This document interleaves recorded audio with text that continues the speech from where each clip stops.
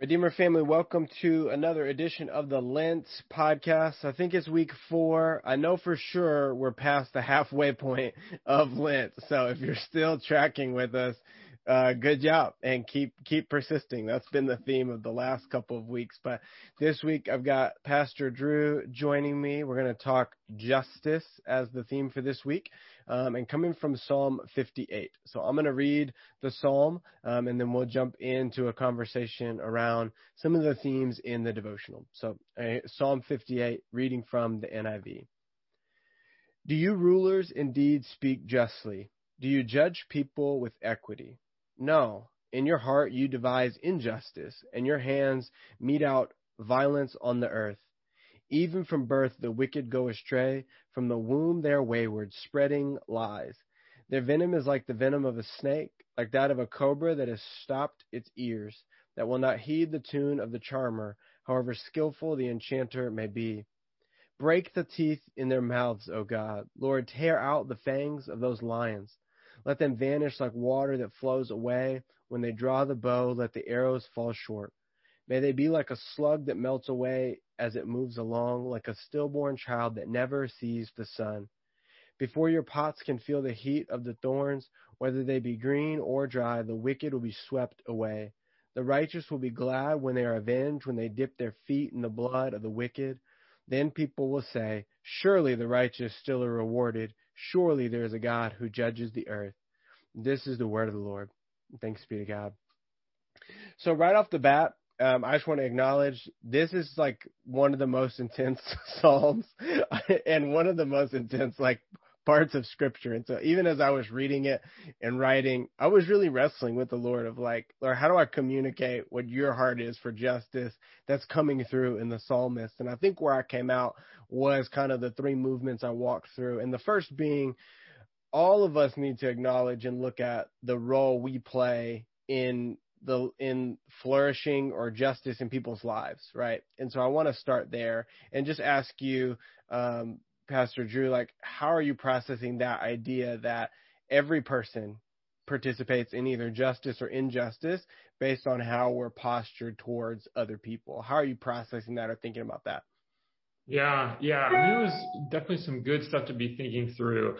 I mean, when I think about the church and my own walk with the Lord, we have, over the course of the last 22 years since I've been a Christian, I just think that for the most part, our theology has been so individualistic. And we talk about this a lot at Redeemer, how we are not just individuals who are saved and, waiting for our ticket to heaven, but we are part of a greater community, both church and in society. And the Lord calls us to engage in those ways. And I think when we think about justice and injustice, so with our very individualistic American Christianity, it just comes down to, am I being personally holy or not?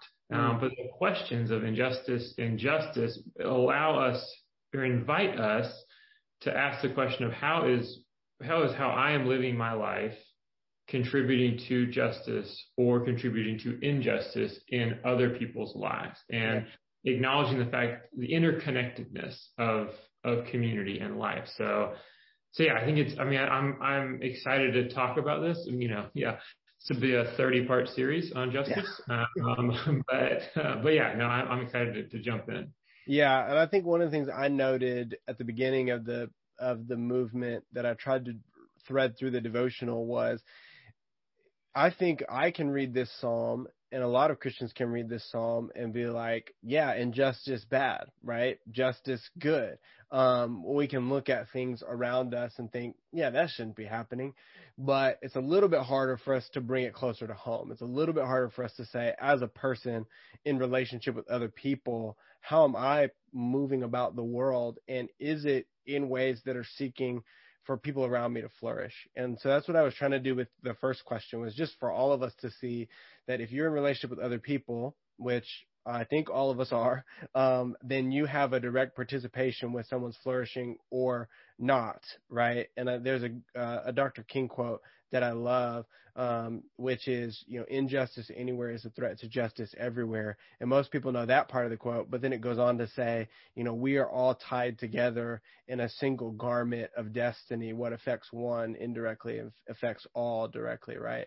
And I think that is just a picture we need for the church today. Like, we need to recover some of the like communal ideals that the church was really born out of. When you think about the Jewish people, or you think about the children of Israel, and the story of Scripture really is like a whole group of people rising, right? And not just like one individual. So I think you're spot on there.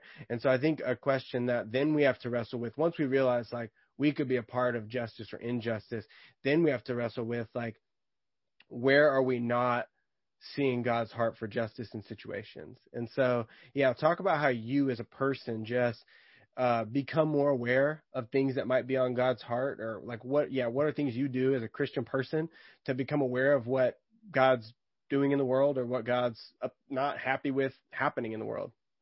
Yeah, I feel like I'm still growing in this. So I feel like an infant, or maybe an elementary school age kid. But I mean, it's interesting.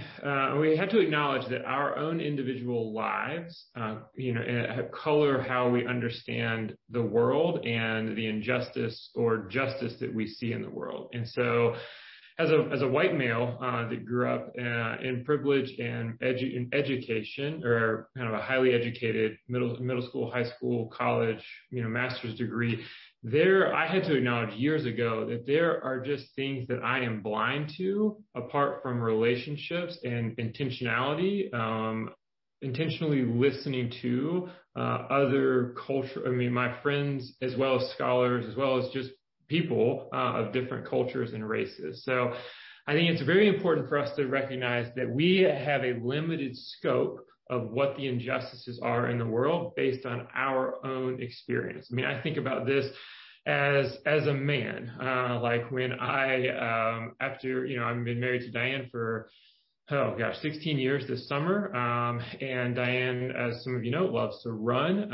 And so when, she'll be out running, she has friends who run all the time. I love to run a little less than she does, and also run a little less than she does.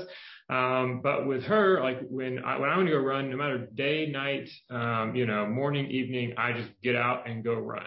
With her, as a woman, she has to be more thoughtful about when she goes to run, based on very, very real fears about her safety when she runs. And I don't have those same fears, but I would never have understood that outside of relationship with women, or reading about, the women expressing those fears. So therefore, we have to be able to be willing to get out of our bubbles in order to understand injustice around us. Yeah, that's really good. So, I mean, I think what I hear you saying is like, in order to be shaped with God's full heart for something, we have to engage like the diversity of people and that God's created, right? Like, God's created people of different ethnicities, different socioeconomic backgrounds, different genders, and all of those things help us understand more of God's heart and to more quickly identify where something's going wrong, right? And so, for some of us, that work might look like expanding our relational network intentionally, right? For others, it's that network's already there, but we've failed to acknowledge, I think, something you said that was really important, which is our limited perspective, right? And saying like, oh yeah, I'm around other people that look different than me, but I'm not really listening to them. I'm just sort of, giving them my ideals. And so being open to that blind spot even. And I think all of that is the Holy Spirit's work, right? And being open to the Lord doing that work in our lives.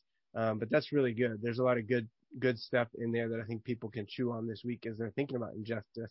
So a guiding question to ask yourself this week might be something like, yeah, who around me might be experiencing a situation a little bit differently than I am? And let me talk to them about that, in a safe and affirming way, not in a way where I'm like case studying them, but in a way where, I'm growing in an understanding of what might be on God's heart. So that's really good. So then the last thing we'll talk about, or kind of the last movement, was this understanding that God's heart is for justice. that's coming, right? We know how the story ends. There's a great hopefulness in that. But I think God does invite us to participate along the way, and that's a choice. Like it's our choice to either get in the stream or not. Is kind of how I usually say it. So what does that look like in your life? To once you do see an area that you're like, man, I was blind to that before. Yeah, what are some tips or thoughts you'd have for someone on how they get engaged with an area of justice? And I want to be clear when I say that, like we can't, I think, as individuals, be totally in on participating in undoing every kind of injustice as one person. But there are things that I think the Lord's made each of us to kind of get in the stream on. So, yeah, what are some things you would say around how you've engaged in working against injustice, or how others can join God specifically in engaging against injustice? Yeah.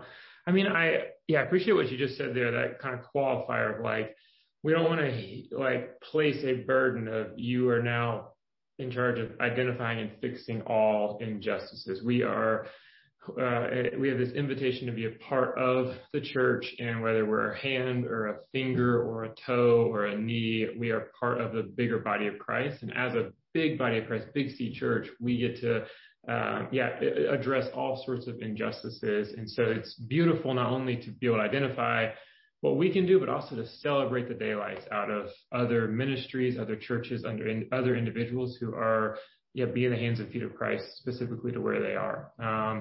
One thing, so I'll highlight a couple of things that get me very excited. And so when I think about our job training program at the church, so we've had well over 100 men and women who have gone through the Jobs for Life program. And so what that is a class that ranges from 8 to 12 weeks, kind of depending on the structure of it, for men and for women who are either unemployed or underemployed, who are looking for a new job, or looking for a job, or looking for a better job.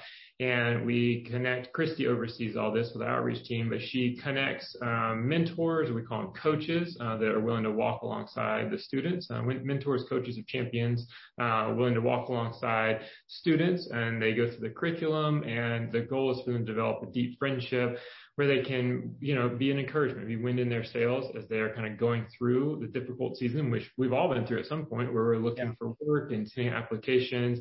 And you think about this and you're like, okay, cool, like job training, that's great. But if you kind of peel back the layers of why there's so much inequity or inequality as far as earnings in our country from folks who, because of the color of their skin or because of where they grew up or where they lived, they just simply did not have the opportunities that other people had based on the color of skin or where they grew up. And so there's deep history here, and whether it was, because of lack of schooling, good schooling, that a lot of our neighbors now that are in their 40s and 50s, when 30 or 40 years ago when they were elementary school, they just didn't have the same options that some of the wealthier parts of our city, some of the adults in the wealthier parts of our city had, whether it was injustice with a over-criminalization of people from our neck of the woods who, because of over-criminalization of men in particular, but men and women, they have a record where they missed out on very significant seasons of their life where they could have been earning income or kind of growing their career, or their parent went through that injustice. We have to recognize like there are serious injustices that affected our neighborhood, and for us to be able to fight against that means let's work to have more equity with the justice system, but also let's recognize like, hey, there's been folks that have kind of been pushed down as far as their jobs and careers and opportunity to earn and provide for their family. How can we as a church come alongside and kind of be wind in their sails to kind of be an encouragement to them and give them opportunities that they have not been afforded because of injustice. So that's something that I get very excited about that people are doing. Yeah, that's good. Yeah. And so, I think the theme for this week of justice, like you said, we could do a 30-part, we could be here for 3 hours talking about justice, but the things that I want to come through, and I think you've done a great job of helping us understand, are that there are things happening in our local context that are unjust that we need to know more about. We need to understand the role we play in them. And then we need to take a natural step towards ending that injustice or participating with God and ending that injustice. And I think, in the intensity of this psalm, wrapped in there is someone who is so consumed by this heart for justice that they are willing to join God and calling on God to bring justice that God can ultimately bring. And that's my hope for us as a church, that we would be like that we'd be like this psalmist, that we are so consumed by the injustices we see that we bring those to God, we align our hearts, and then we join God where God's at work. So the challenge for us this week is, just try to take one natural step towards an area of injustice that God puts on your heart. And whether that's giving some of your time towards just learning more about it, whether that's giving financial resources towards that injustice, or whether that's participating with it, like becoming a champion in Jobs for Life, or participating with things going on in the food pantry, or whatever it is that God lays on your heart. That is a embodied practice of what it looks like to walk out justice. This involves our whole bodies and doing something. So hopefully you will read and reread this psalm, and you will catch kind of God's heart for this and get engaged with it as we make space for this in our lives in this Lenten season. So thanks, Pastor Drew, for hanging out with me. And thank you, church, for listening. As always, if you've got questions, reach out to us, Benjamin@RedeemerATL.org, Drew@RedeemerATL.org, and we would love to help you process justice more in any ways that we can. So God bless you, and peace.